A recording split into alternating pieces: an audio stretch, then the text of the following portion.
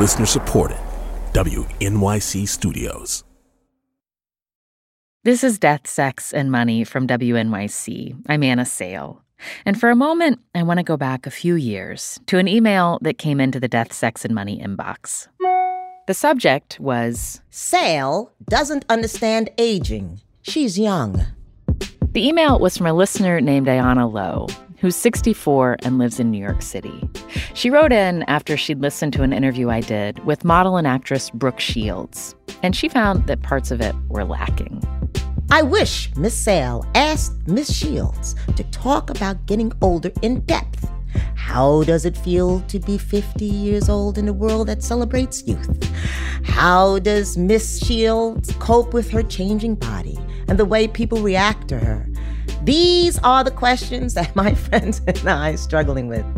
My identity is shifting as I age, and I want more conversation about getting older. The last taboo is ageism. Please start talking about it, Miss Sale. These are great questions, and we know that Ayana is not the only one asking them. Over the years, lots of you have written in to tell us what's hard about getting older. Oh, the things that scare me. Oh, being alone. The house. The need to have more friends. It is kind of falling down all around me. I bet I'm not the only one in the world who's not having sex. I mean, it's been 11 years. I'm not much of an asker. And then if you're not an asker or a beggar, many times your needs will go unmet. The sadness. There's sadness that comes with middle age and old age. You go from weddings and births and graduations to sickness and decay and death and losing the people you love. And if you're lucky enough to live a long time, you're going to lose everybody you love. You've also told us about the parts of aging that feel really liberating. It's so odd. The things that I used to care deeply about. I manage my own money, and I can spend my own money. My time is my own. I get to decide what to do when I wake up in the morning. The best part of aging is you don't have monthly periods anymore. I'm having a ball now. I'm having a great time. The United States is a country that's rapidly aging. According to Census Bureau estimates, the number of people over 65 in the U.S. will nearly double over the next 40 years. There's simply more people reaching their 65th birthday, and they're living longer. They're also working later, living alone more frequently, and facing financial hardship. In 2017, nearly 5 million people in the U.S. over 65 lived in poverty. And of course, there's now the pandemic. 80% of COVID-related deaths in the U.S. have been among people over 65. I see these statistics a lot, but I don't hear much about what it's like to be over 60. I don't think as a culture we talk enough about getting older, and when we do, we don't often do it well. So today, I want to introduce you to Joanne Allen. Hey, Anna. Hey, how are you? I'm hanging in there, baby. How you doing? Good. Joanne has had a long career working at public radio stations across the country. For 18 years, she hosted various programs at our home station, WNYC in New York. She's currently the All Things Considered host at Colorado Public Radio in Denver. But these days, how do you introduce yourself? What do you say? Ooh, that is a good question. Who am I? I'm Joanne Allen, a veteran news anchor and host of the podcast Been There, Done That. It's a podcast that tells the real life stories of the baby boom generation. Then I'll say to the person, depending on their age, I'll say, give a listen and give it to your parents. On Been There, Done That, Joanne has conversations with older people about the lives they've lived and the questions that are coming up for them as they age. You know, I'm 67 years old, and I'm really into older people. I think that people might suffer in silence when there's the emotional tumult as an older person. And I think a lot of older people let things eat them up, if you will. So the older people's inner lives, I do often want to know what's in there. So we're inviting Joanne to host conversations with some of you about what it's like to be aging in 2020. If you're over 60 and you want to be a part of this, I'll tell you more about how you can participate at the end of the episode. First, I want you to get to know Joanne. She's been at Colorado Public Radio since 2015, after taking a year off to write. And after a year of making no money, I needed to get a job. And I looked for afternoon gigs at NPR stations. And there was an opening here in Denver, so that's why I came. Do you feel at this point, when you think about your working life and your career, how much is financial stability a reason that you're continuing to work a full-time job? It's all about needing money. I do enjoy my work, but I'm also at a point of where I'm ready to stop having to deal with the news day in and day out. I mean, I'm saving money hand over fist. I mean, I'm putting it away as much as I can, which is much easier to do now that I don't have anywhere to go. Huh. I mean, and I wake up some mornings and I'm like, I'm done. I'm not going to get into this craziness. I'm going to quit. And then I sit down and I look at my Social Security and I look at my 403B and then I look at my savings and then I'm like, if I stop right now, my lifestyle is going to have to change. So I think I'll keep going for now. So it's all about the Benjamins. Got to get them. I can just picture you. You like wake up, you have that feeling of like, so I got to change this up. And then you open up all the windows and you're like, Exactly. Now that I see these numbers. Yeah. I don't want to be impoverished just to, I don't want my everyone's lifestyle tends to, go down a little bit when they retire. But I don't want mine to go all the way down as far as it looks like it's going to go down if I retire right now. What's your daily routine look like right now? Well, it is mostly spent at home. I love working remotely. Having been a radio news anchor for most of my career, it was imperative to go into the studio. Mm-hmm. And so I never dreamed that I would be able to work from home. And now that I've gotten a chance to do it, I don't want to go back to the studio because I wake up in the morning, my shift starts at noon. So I have all of that time really leading right up to a minute before noon in the mornings that I can get a lot of stuff done. Mm-hmm. And so it's really great to also, if I need to get up and pee, I can just get up and go use the bathroom. I can almost see it from here. Mm-hmm. It's just over there. You could even work from your toilet, Joanne, sometimes. I could, but I will never tell anyone when I do. And you live by yourself? I do. I've lived by myself now for,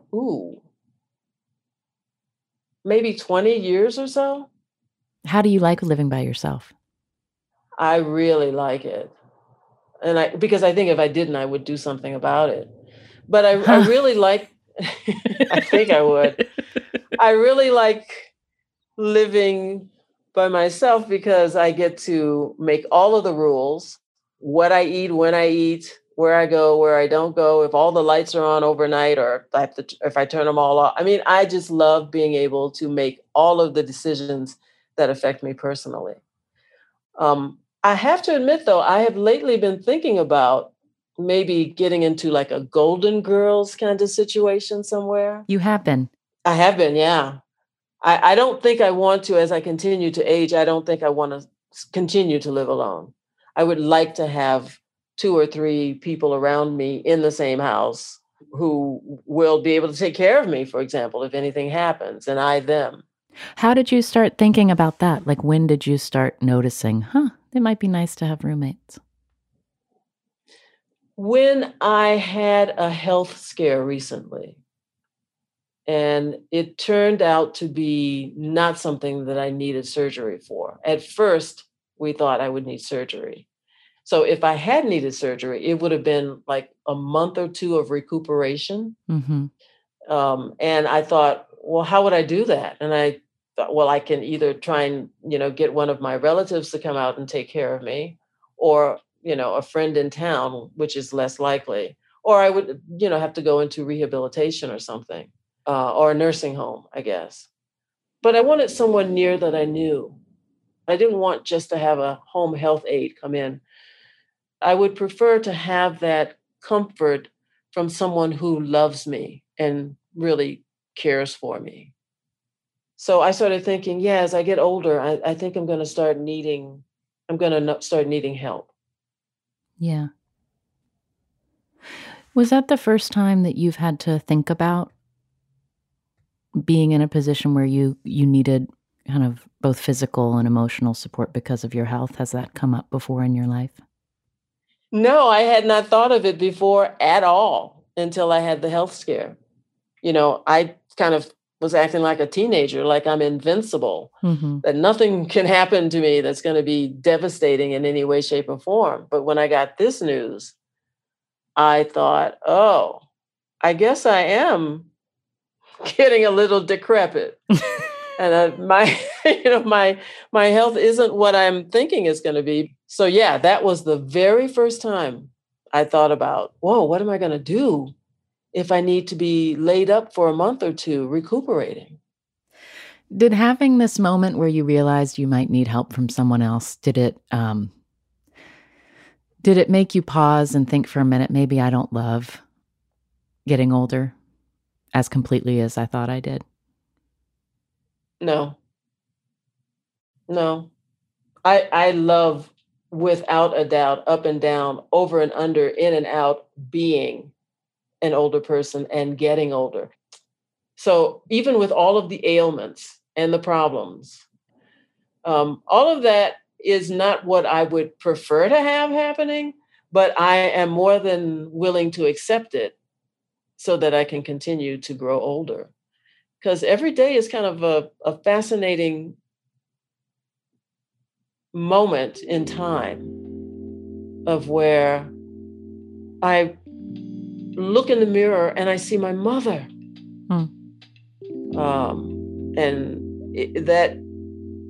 That fascinates me because I remember her when she looked that way. She didn't seem as spry as I am.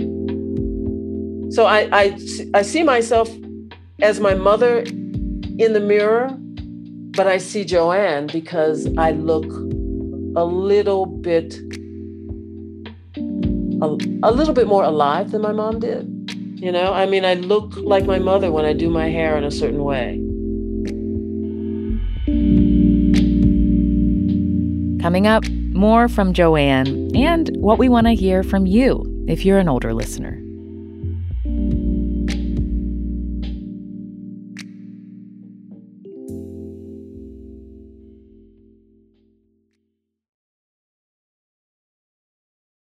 This is Death, Sex, and Money from WNYC. I'm Anna Sale.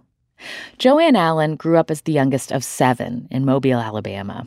For the most part, her family has stayed close to the Gulf Coast, so in many of her moves around the country, from Wisconsin to New York and California and Pennsylvania, she's had to build new communities wherever she's landed.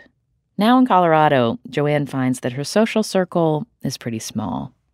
I don't have much of a community in Denver. And most of the people I know are through work. But with the pandemic, it's been really tough to get together with people, obviously. But I just never built a community here. And I think it's in part because I'm feeling transient. It's been 5.5 years or so, but this is not where I'm going to end up. When you made the decision to leave the East Coast, where you had lived for a lot of your adult life, in your early 60s, to move somewhere new, totally new, for a job, did it feel like, did you know other people who had done a similar thing, or did you feel like you were doing something that you didn't know a lot of other people your age who had done? I didn't know a lot of people, period, who did what I was doing. So many folks, especially in New York, don't really see beyond the Hudson River. They might go to Jersey, But there's still that mentality, at least when I was still there in the early 2000s, of where are you moving to? Mm-hmm. You're leaving New York? How can you leave New York just to move because you want to try something new? Was not on the minds of many of my colleagues. And I realized that I was tired of New York, and I also just wanted to do something different. Stayed in radio news, but I wanted to just be in a different environment. Mm-hmm. It's invigorating. It is, and you learn. So you learn things that you won't learn if you stay where you are, and you get to meet different people. I just like seeing and meeting new people, experiencing different things, and learning a new way of working and being, which is not something I could have done if I was involved with someone. You said you last lived with someone 20 years ago. What was that situation? Who were you living with? I was living with a girlfriend on the Upper West Side of New York. She is a musician. And I don't know what else to say about it, actually. 20 years ago, so I'm trying to think back on the relationship, and I'm like, because we're such good friends now that I think of her as a friend. You know how people always talk about their exes? I almost never say that word because I don't have an ex. A lot of lesbians end up friends when the romantic part of it is over. So I don't think of them in terms of romantic and romance and all of that kind. I don't, and I don't even think about romance. It's not even something that's a part of living for me. It's weird. It's really weird when I think about it because it's such a big part of life, being involved with someone, being coupled, taking their lives into consideration, remembering the intimate and the sexual moments. None of that comes rushing to the fore with former relationships. Well, it sounds to me from how you talked before, like you've got clarity that you are living life the way you want to live life, that living on your own and not being in relationship really works for you. Yeah. Or not being in a romantic relationship, I should say. Yeah. Yeah. I do have clarity about where I am right now in my life. Are you finding that you're more, do you experience less uncertainty now than you did in previous periods of your life? Or are you, because it sounds like you're describing having a certain kind of confidence. But then I'm also wondering if you're coming up against things that you've never run into before and are experiencing uncertainty in new ways. Let me think for a moment. I think what's challenging me today, as well as the rest of us, is COVID, is the pandemic. I'm running up against stuff that I have not experienced before, being deathly afraid of getting it. I just, the thought of getting COVID just, I don't know. I can't even put it in words. So everything that I'm experiencing right now in terms of a challenge or different, or I don't know how I'm going to react to it, has to do with COVID. When you think about the prospect of getting infected, of contracting the virus, for you, what makes that so scary? Physical suffering, and the confusion that apparently accompanies the disease.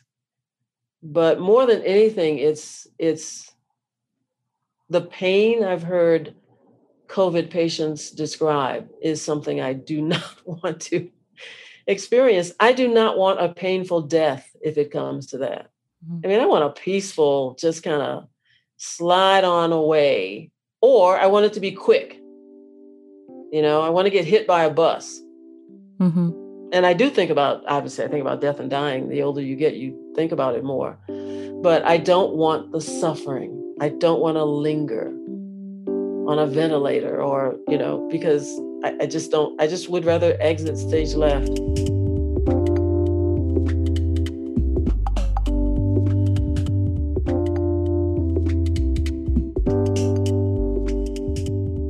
When you think about some of the questions you have about what this phase of life is introducing into your life, or what it is to be in your late 60s in America in this moment, like, what are some of the questions that run through your head right now?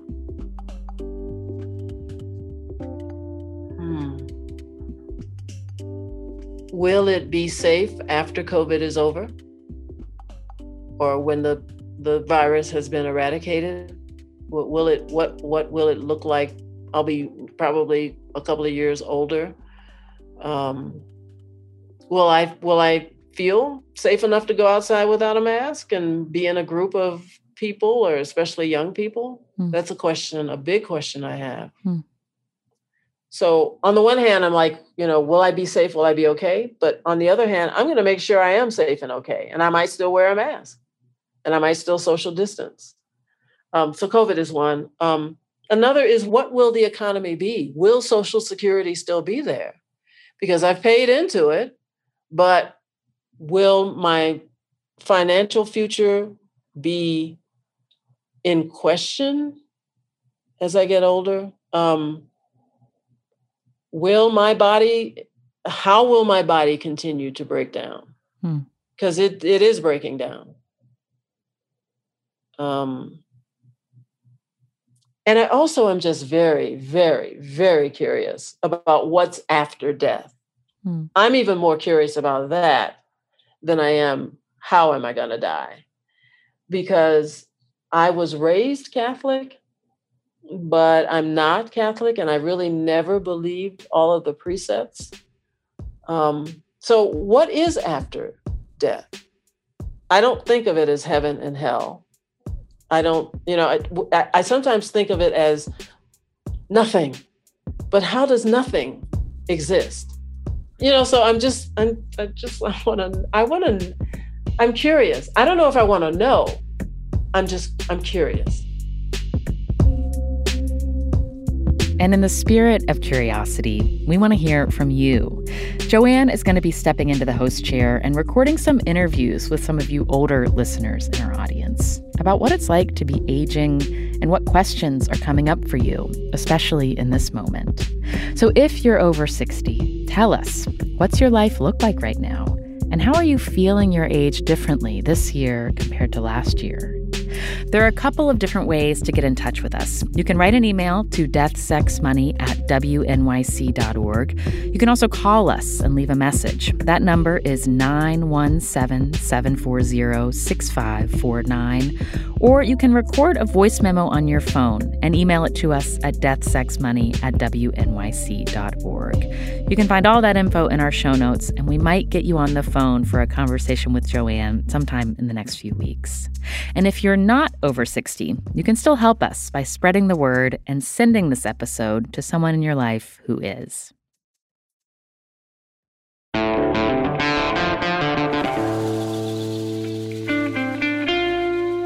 Death, Sex, and Money is a listener-supported production of WNYC Studios in New York. I'm usually based at the studios of the investigative podcast Reveal in Emeryville, California. Annabelle Bacon produced this episode. The rest of our team includes Katie Bishop, Affy Yellowduke, Emily Botine, and Andrew Dunn. Special thanks to Ayanna Lowe, Kay Powell, Carol Martin, Isaac Jones, Kari Pitkin, Paula Schumann, and Wayne Schulmeister, all of whom helped shape this idea behind the scenes. The Reverend John DeLure and Steve Lewis wrote our theme music. I'm on Twitter at Anna Sale. The show is at Death, Sex, Money on Twitter, Instagram, and Facebook. And thank you to Margarita Graber in Ocala, Florida, who's a sustaining member of Death, Sex, and Money. Join Margarita and support what we do here by going to deathsexmoney.org/donate. If you're over 60, don't forget to send in your stories for Joanne to deathsexmoney@wnyc.org.